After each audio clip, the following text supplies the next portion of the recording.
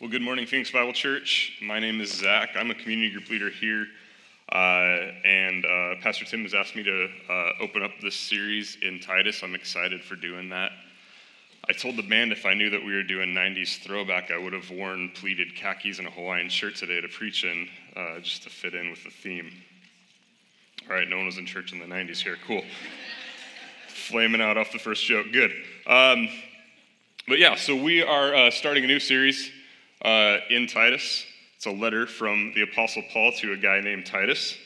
And so picture with me, if you can, it's kind of a stretch for us, a young fledgling church with a younger pastor in a city that's known for tourism, with warm summers and mild winters,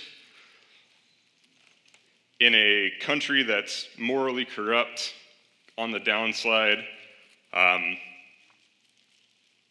and trying to figure out how to do church in that context. I'm sure we can't relate to that at all today, but that's what we're reading, is a letter to a pastor of some churches on an island called Crete that is in, honestly, a very similar idea than where we are, other than the island in the Mediterranean. We'd have better summers then.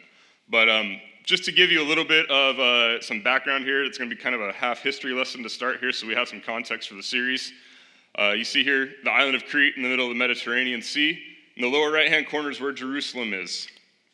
Just above Crete is Corinth and Ephesus. You'll probably recognize some other cities in there, Philippi, Thessalonica.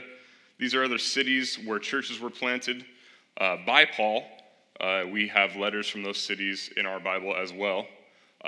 The letter to Titus is to a person, not necessarily a church. That's why it's Titus rather than, the letter to Crete. It is a church that was planted sometime after the information we have in Acts 28. So we have the book of Acts, which is kind of a history of the early church. It starts in Jerusalem with the apostles, moves on to as we see the church expand throughout the kind of northern Mediterranean. Paul plants this church sometimes after we have Acts ending there, and has left Titus there to help establish this church, to make it healthier, stronger, and able to kind of survive in a morally corrupt area. So first, why are we even reading a letter written by a guy named Paul? I want to talk a little bit about why Paul is found so often as an author in our New Testament, why we actually read his letters, why we consider them scripture. A little background on Paul. From Paul's birth until his appearance in Jerusalem as a persecutor of Christians, we don't have a whole lot of information concerning his life. He was a member of the tribe of Benjamin and a zealous member of the Pharisee party. What that means is he was Jewish. He was a part of the tribe of Benjamin, so that goes all the way back to the founding of the nation of Israel and the 12 sons of Israel. Benjamin's one of his sons. Paul's a descendant of Benjamin. He was born in a city called Tarsus. Actually, will you flip the map back up? Tarsus is in the kind of upper right-hand corner of the Mediterranean Sea. So Paul actually isn't from Jerusalem. That's not where he was born. He was born in a city called Tarsus. It's a Roman city. So he was a Roman citizen with that. That comes into play in his missionary journeys in the future. Jerome also cites a tradition, Jerome's a church historian, that Paul's forebears were from Galilee. It's not certain whether they moved to Tarsus for commercial reasons or were actually settled there by a Syrian ruler during the dispersion of the nation of Israel that we read about in the Old Testament. The fact that Paul was a Roman citizen indicates that they had been there a while, though he was born in that city to have citizenship. Paul describes himself as a Hebrew, born of Hebrews, so he was a full Jew whose family maintained the Jewish customs. His Hebrew name, and what we kind of first meet him as in Acts, is Saul.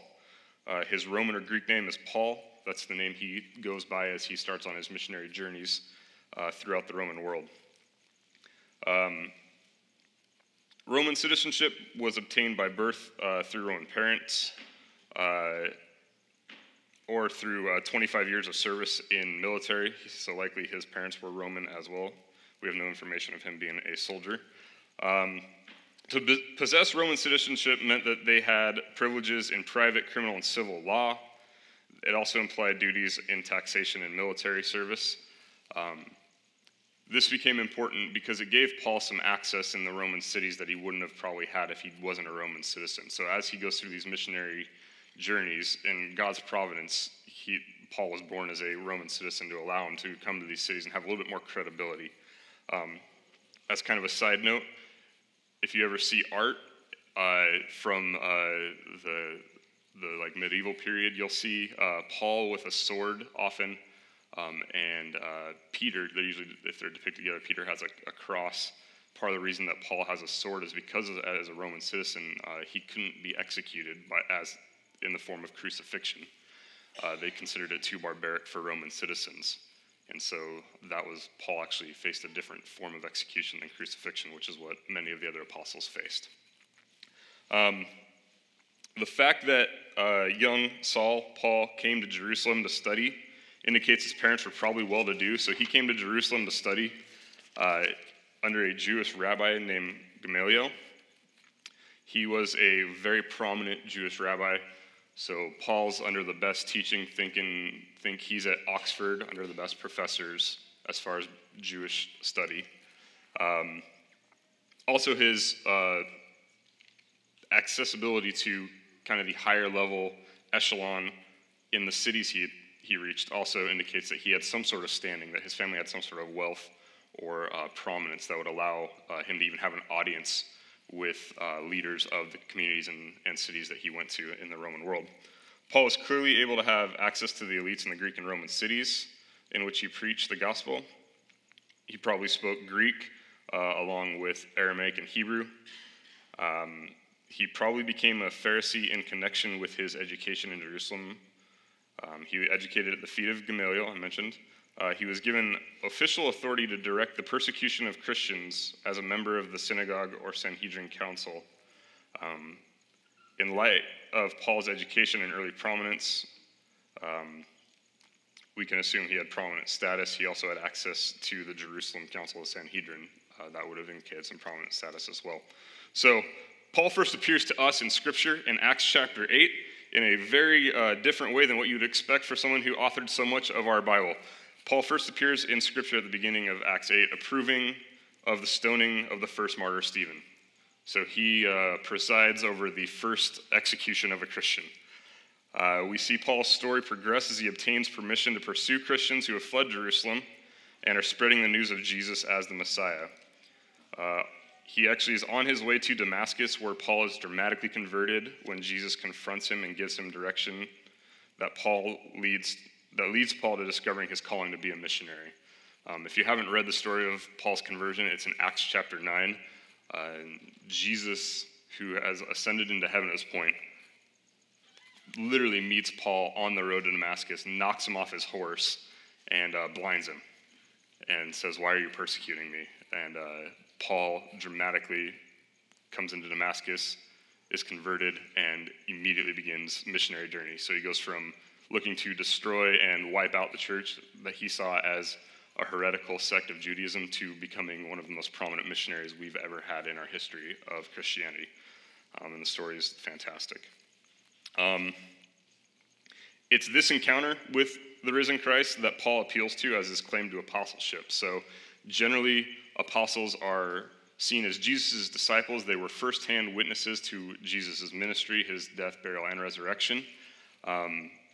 Paul has a kind of a special status because Jesus does actually appear to him after being resurrected in his conversion attempt. So that's why he's considered apostle as well. And he was actually accepted by the Jerusalem church as an apostle. So he was accepted by the other disciples as an apostle basically immediately.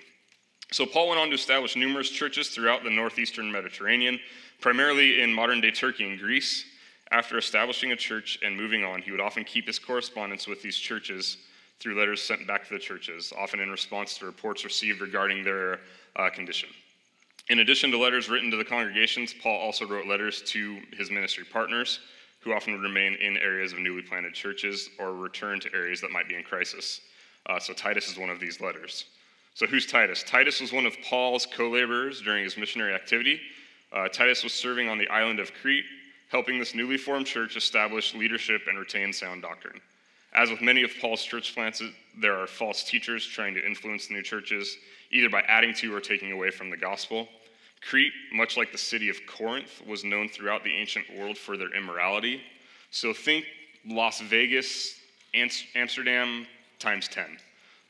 Moral corruption throughout.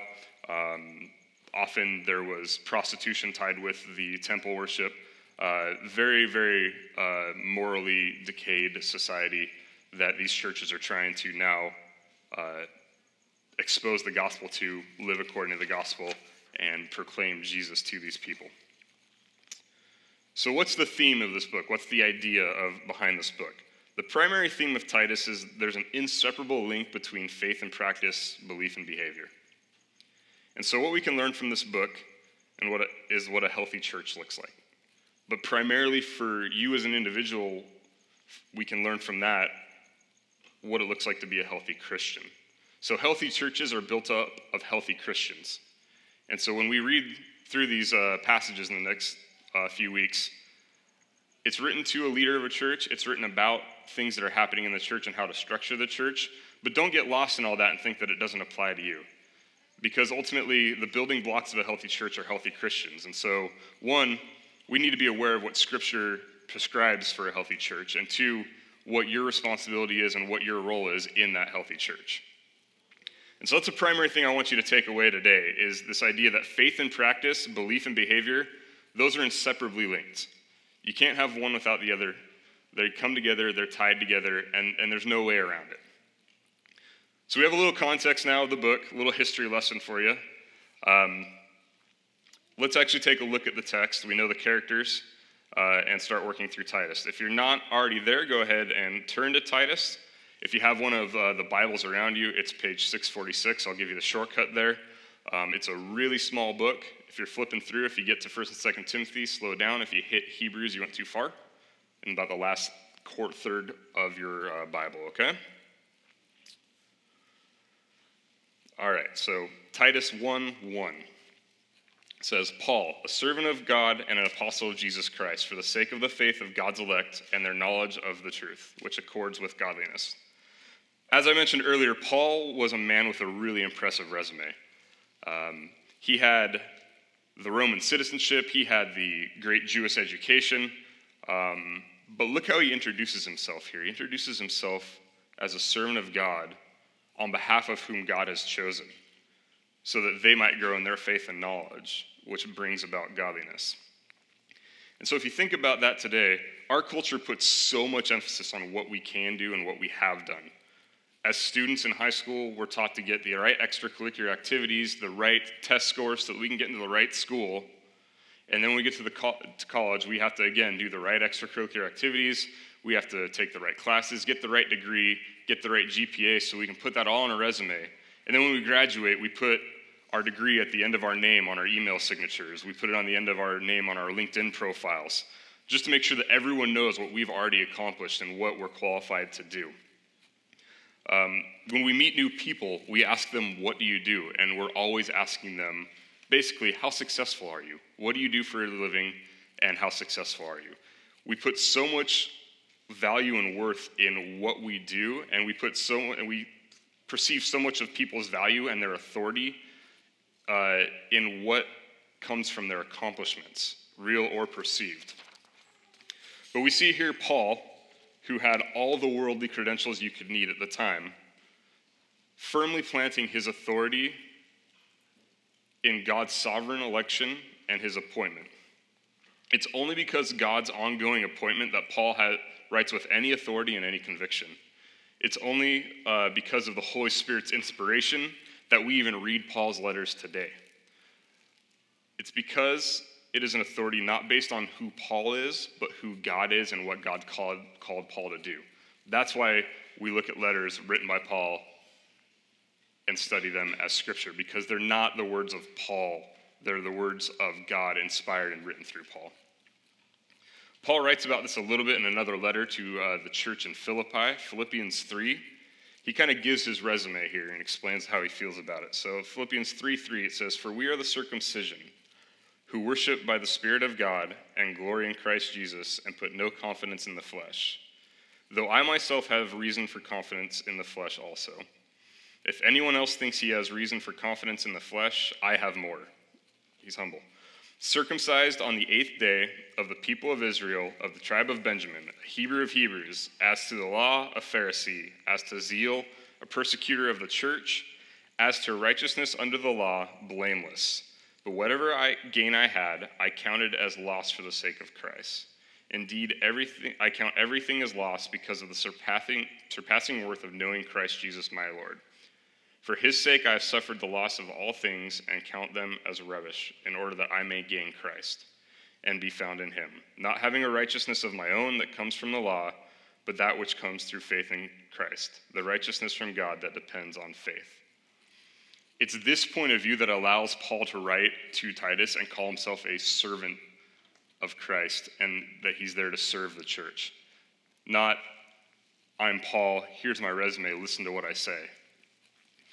It's because he understands that all his worldly accomplishments, all his worldly accolades mean nothing in light of the fact that God had called him, chosen him, saved him, and sent him out on a mission to spread the gospel to the world. Brothers, sisters, we must not rely on our own works to find any sort of authority, worth, or identity, for we will all let ourselves down at some point, and then what? We have to find our value, our worth in being saved by God through the work of Jesus Christ and being kept by the work of the Holy Spirit. So this is a worth and a value that doesn't have anything to do with us, but has everything to do with an eternal God. This is honestly something that I struggle and fight with constantly. I deal with depression and anxiety. A lot of that comes tied to with my work and what I do. I have to remind myself of this daily just to kind of keep myself together often. That my value and worth has nothing to do with the depression that I face or the anxiety. That doesn't mean I have any less value or worth. The job that I do that isn't the career that I thought it was, it's not necessarily what I think God ultimately has called me to do. That has nothing to do with my value or worth. My value or worth comes completely in the fact that God's saved me and that he's appointed me to be in the position I am right now for this reason, for this season. And that in that, I can know that God's put me where he wants me to be, and so I have value and worth because God's not just randomly throwing things out. He's got a plan. He's got a mission for me where I'm at. We can't use this value and worth then to lord it over other people because it doesn't come from us. It's not something we've earned. So you can't turn around and be kind of puffed up with this pride of like, oh, God's chosen me, so I'm great. And all you sinners, you're losers. Well, no, because it's all coming from God. It's not coming from what you've done. And so with that, rather than using it to lord over others, we should actually serve others humbly, knowing we deserve far worse than to be called into the family of God. It's also from this first verse that we see the theme of the book, this idea that faith and understanding lead to godliness. A believer's life must be marked by both faith and knowledge, which will result in different behavior. So again, faith and practice, belief and behavior, they're inseparable. You can't do one without the other. We as believers are committed to service to God, our Savior, and growth towards godliness. Paul continues in verse 2. In hope of eternal life, which God, who never lies, promised before the ages began.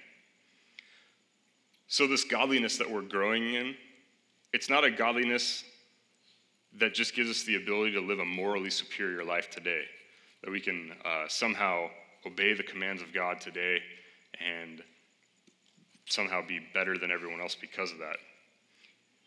This godliness actually provides a hope for us. It provides a hope of eternal life. And this isn't a hope in the sense of like, oh, I hope the Dodgers win today, or oh, I hope I get a raise. This is in the sense that I have a certain assurance that God's in control, that God's chosen me, that as I grow in godliness, God's plan will work out in my life, not only in this life, but also after we die, that we can be assured that we will be reunited with Christ, with God, and that we will be able to enjoy his presence forever. So it's not just a matter of length of existence when we talk about eternal life, but it's the quality of life. We experience it in this life by having hope and trusting in that the persecution, trials, and pain of this life is not all there is. That's a huge hope. For people like myself struggling with depression, knowing that this is still the worst it could get, is this life, is a huge hope. And that may sound really dark to some people. That's okay. I'm dark. That's how it works. But there's some great hope and great assurance in knowing that I'm held and kept by God in this life, and that after this life is over, I'll be reunited with him.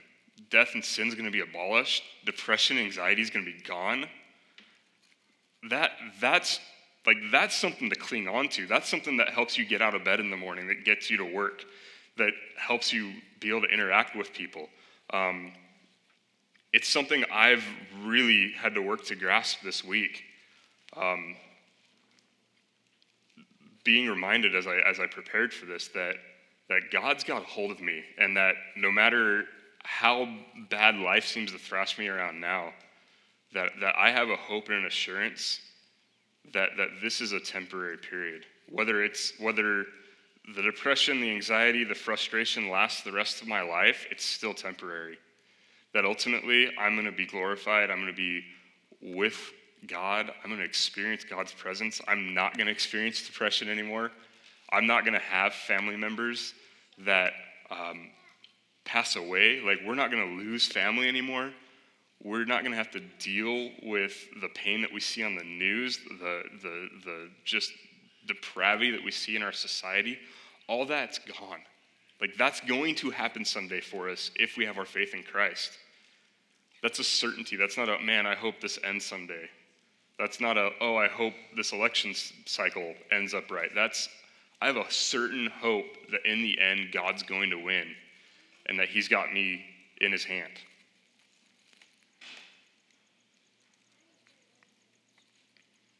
It also gives us a mission.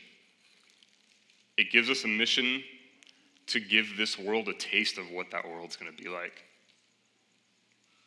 To bring a little bit of God's kingdom into the lives of the people that we interact with, to show them that hope, that certainty, that perseverance. And that's not to pretend that everything's great. That's not to pretend that you don't struggle with pain, loss, grief. It's that in the midst of that, we still have that certainty, that hope, that Christ has redeemed us, and that we can bring just a little taste of what our future holds. And hopefully be used by God in that to draw more people unto him, to be a part of God's redemptive action, God's plan to save people, simply by us being obedient and just being sure of our faith and having our faith affect how we act, having our beliefs affect our behavior. We can have certainty in this through our faith and knowledge. We see the story of God unfold through the pages of Scripture, where we see over and over again his faithfulness to keep his promises.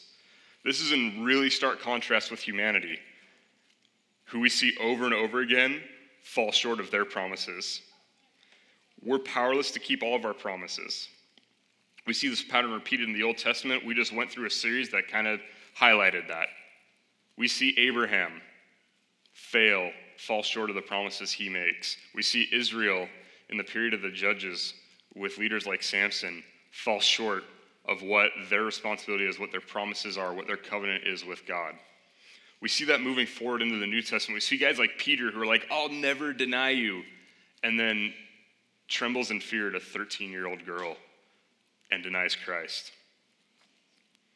We even see it later on in this letter where Paul actually says that the Cretans are always liars. And we see it today in our own lives. I mean, stop and be honest and think about it. How often have you been driven to your knees making promises to God, either in repentance or trying to bargain, only to turn around and break them and fall short over and over again?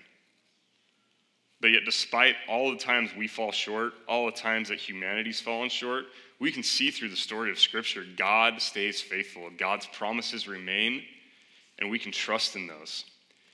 And so because of that, we can have a hope, a certain hope of eternal life, because we know God does not lie.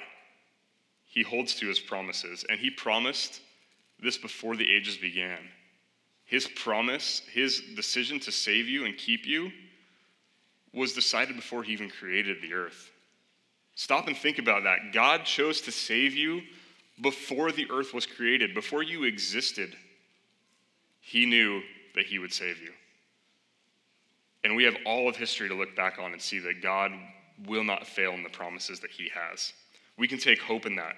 Not just oh man, I hope this works out, but I have a certain faith that I can do this, that we can make it through this life because we know that God's got us in his hand.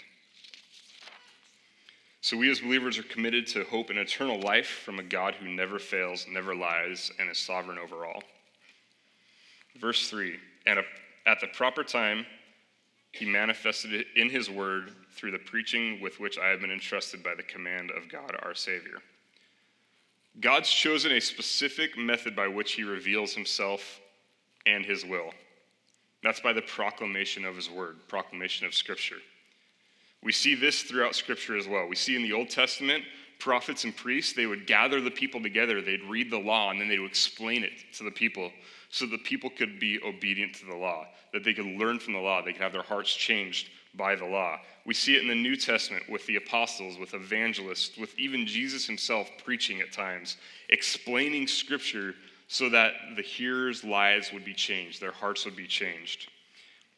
It's through the preaching of the word that God softens the sinner's heart and continues to transform each of us into his image. Now, that doesn't mean the only way that it happens is Sunday morning with me or with Tim or someone else up here preaching. That's not the only time that God changes hearts. The idea is not who's doing the proclamation or how it's done, it's what's being proclaimed. It's that Scripture is being proclaimed. The words of God are being proclaimed. That's the only thing that's going to change people's hearts. All this happens according to his timing as well. So be encouraged in that when you're sharing the gospel with people, when you're preaching the word in different settings, when you're a community group leader leading a community group, when you interact with family members who are unbelievers, understand God's timing is involved in this too. So you can be obedient, but ultimately God's the one that changes the heart. It's God's timing to do it. So if things don't go perfect the first time, don't disqualify yourself saying, well, I clearly can't. I didn't change that person's mind. I can't convert anyone. I'm not an evangelist, I guess. That's often what we go to is like, well, I'm not very good at it, so I don't do a lot of evangelism. Well, the good news is it has nothing to do with you other than you being obedient. Evangelism is really you being obedient and getting an opportunity to be a part of what God's going to do. It's not about you making something happen or changing someone or convincing them. It's about God changing their heart and you just being obedient and being an instrument to do that. And so this is why we have sermons during worship services. That's why we don't sing the entire service on Sunday morning. That's why we don't just kind of have self-help, feel-good talks here. That's why we go through books of the Bible, because Scripture is what changes hearts and what changes lives. It's not providing a few points to make you feel a little bit better about your day or about your life or give you a method or two to cope with whatever you're facing. It's not to gain some Bible trivia knowledge that you can impress your friends with. It's preaching is the proclamation and explanation of the very words of God. It's vital for a healthy church. It's vital for evangelism. It's vital for growing in godliness.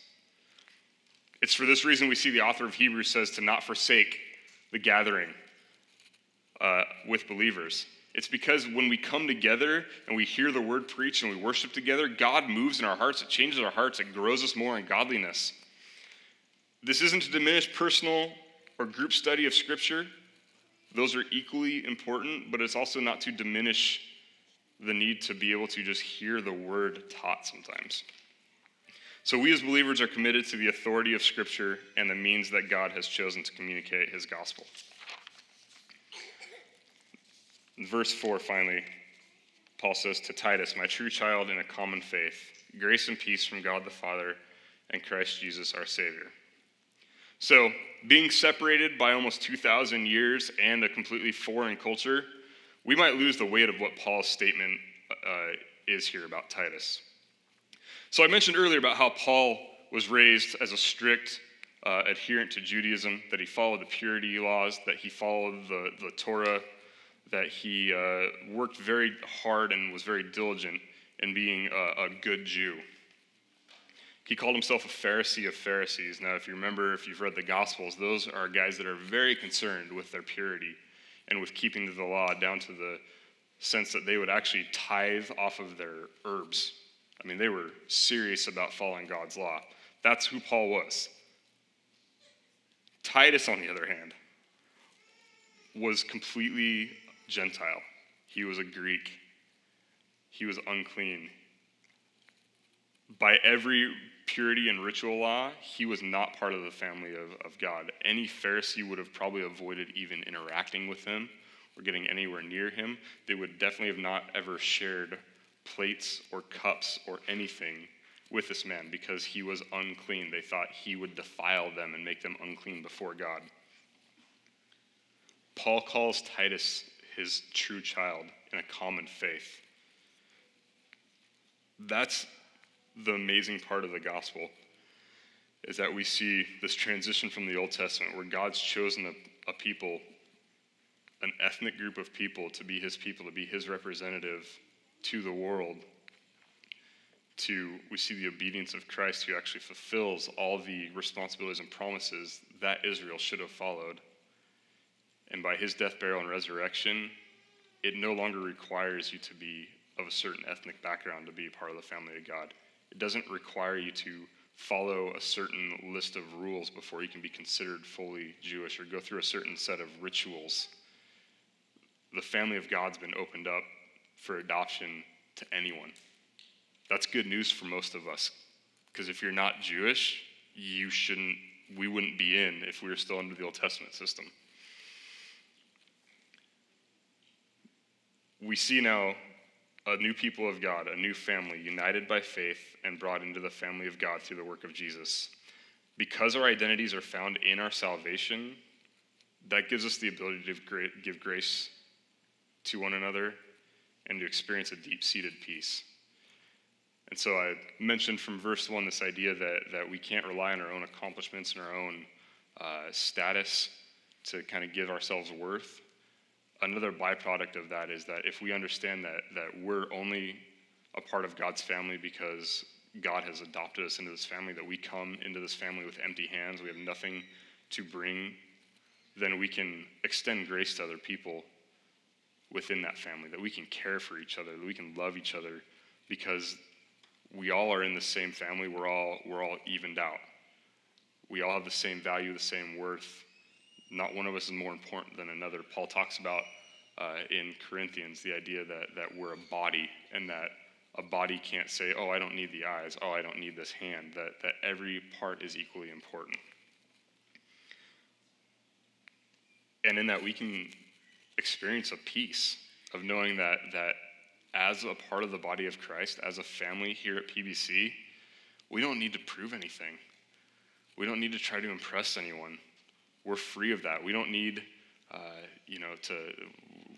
we don't struggle to impress Pastor Tim to get a certain position or to whatever ministry you want to be involved in, that you have to prove yourself in any way. We can just take a deep breath, relax, realize we're part of a family, and serve and love each other well. That's going to bring a deep-seated peace to your life.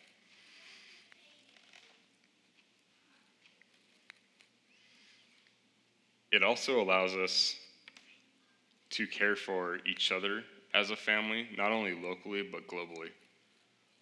That we as Americans, and I'm not saying necessarily here, but there's a tendency to see ourselves as a little bit superior to the rest of the world.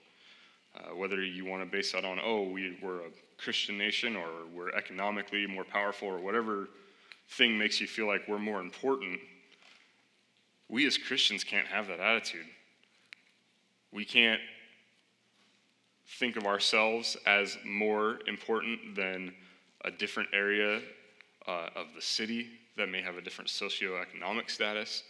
We can't think of ourselves as less than another area that may have a different socioeconomic status, but we also can't think of ourselves as more important or more fortunate or somehow more worthy because we're in America than our brothers and sisters in Africa or in Asia or in Southeast Asia. We had someone that was part of our church, one of our interns, that spent the summer in a country that he actually met people who never heard the gospel. They've never had exposure to a Christian before he met them. Like, that's crazy that there's Christians in that country that we can't be like, oh, like they're not quite as blessed as us. We need to care for them as much as we care for our own family. So we as believers are committed to as a family to one another, experiencing grace and peace, giving grace to each other. And so again, if our beliefs affect our actions, they affect our behaviors, we can know this. We can go, oh, we're all equal. What are you doing to show that? Do you extend grace and peace to people when you have conflict with them within the church? Do you truly care about every believer throughout the world as equally as you do the one down the street from you? And that's not to say that you have to drop everything you're doing and go to another country and do missions work or serve another church. If God's calling you to do that, you should go do that. Doesn't mean we all do that, but we all need to be caring about our global family, that we need to care about the fact that all of us have been adopted, that we're all loved, and that we're all equally valued by God. So the reason we're equally valued by that, if you've never been to church, you've never been a part of that, the reason that we can talk about this, and I've kind of alluded to it a couple times, this idea of salvation and being saved and being chosen. The story of Scripture is the story of God redeeming people back to himself, the idea of bringing people back into a right relationship with God. So God, it starts in the beginning of the book of Genesis. God creates the earth, and by the third chapter, humanity rebels against God, and sin enters the world, and it's just a downhill slide from there. And we see over and over again, we see where God punishes, where God renews his covenant, where God rescues his people over and over again. And every time that happens, there's a promise that there's a coming solution. And it's even alluded to in the very chapter that humanity actually rebels, that there will be one that comes that crushes the snake's head, that's going to redeem us back to a right relationship. When we hit the New Testament, we see the story of Jesus.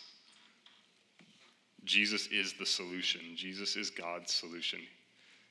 Jesus came to earth, fully God, fully man, lived a life that none of us could live. He actually fulfilled all the requirements and the promises that were upon us through the law. He's the only person to have ever done that. And then he went to the cross and died a death that became a substitutionary death for us.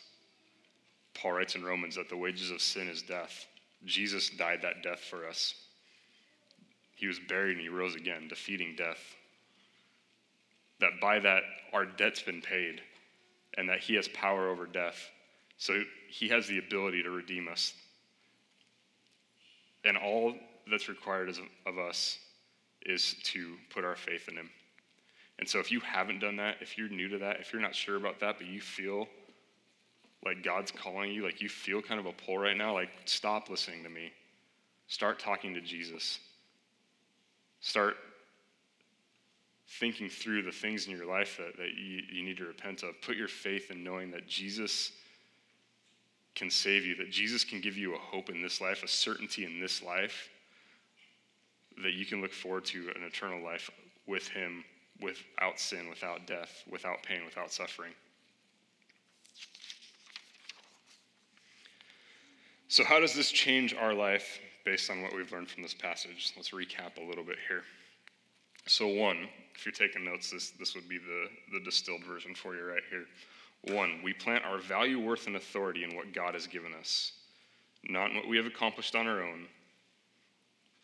And that value and authority leads to a heart of service for God and others. We plant our value, worth, and authority in what God has given us, which leads to a heart of service to God and others. 2, our faith in Christ and our knowledge of him and his word must result in greater godliness.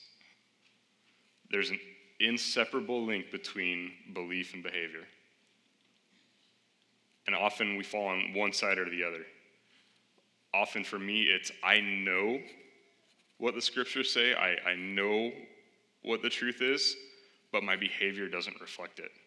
Whether that's in pursuing sinful desires or if that's in not showing trust in the promises that God's given me. That's where my tendency is knowledge is heavy, but sometimes my faith is filled with doubt. And there's a balance there. You have to have faith and knowledge, and that's going to lead to behavior. So our faith in Christ and our knowledge of him and his word must result in greater godliness. 3, we have a hope in knowing that our faith will result in eternal life because it's promised to us by God who has shown himself faithful. We have a promise given to us by an unchanging, all-powerful, sovereign God. We can trust in it. Number 4, we are united, not just locally, but globally with other believers. We must have the same care for our fellow brothers and sisters locally and globally that we do for our own family, regardless of our backgrounds and our baggage. For Paul to call Titus his son was just completely taboo. Anyone that was adherent to the Jewish faith would have been appalled by that. But Paul can boldly proclaim that because he knows it's no longer about ethnic identity, and it's no longer about anything he's done or any purity he's followed. It's simply that he has come into the family of God with empty hands, and because of that, he can call anyone that's in the family of God his brother, his sister, his son, his daughter.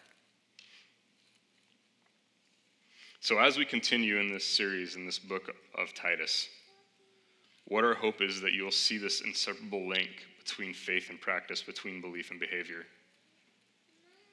That you'd be convicted of sinful practices and behaviors that don't line up with what we profess, and that through that we, like this church on Crete, this young church in a morally questionable culture, we'd be strengthened as a whole as we individually pursue greater godliness. Let's pray. Father, thank you for your word. Thank you for sending Paul to be a missionary, to prompting him to write these letters that we can read, that we can learn about who we are, who you are, what you've done for us. Help us as we continue in the next coming weeks, as we study Titus, to see this link between our belief and our behavior and how they can't be separate from one each other, but that they feed off of each other. And that through that, as we read about what a healthy church looks like, and these different aspects and these different ideas of doctrine, that we understand that this isn't some theoretical thing that we are going to put on the website here as our statement of faith, but it's the results of us pursuing godliness by growing in knowledge, by having faith in you, by trusting in you, knowing that we can trust the promises that you've given us. Thank you for sending us Jesus to die in our place, to give us a hope in a world that's just so broken and filled with pain. And thank you for the Holy Spirit, the down payment, the promise that we have that you have redeemed us, that you have saved us, and that we can trust in you. We love you and we thank you. In Jesus' name, amen.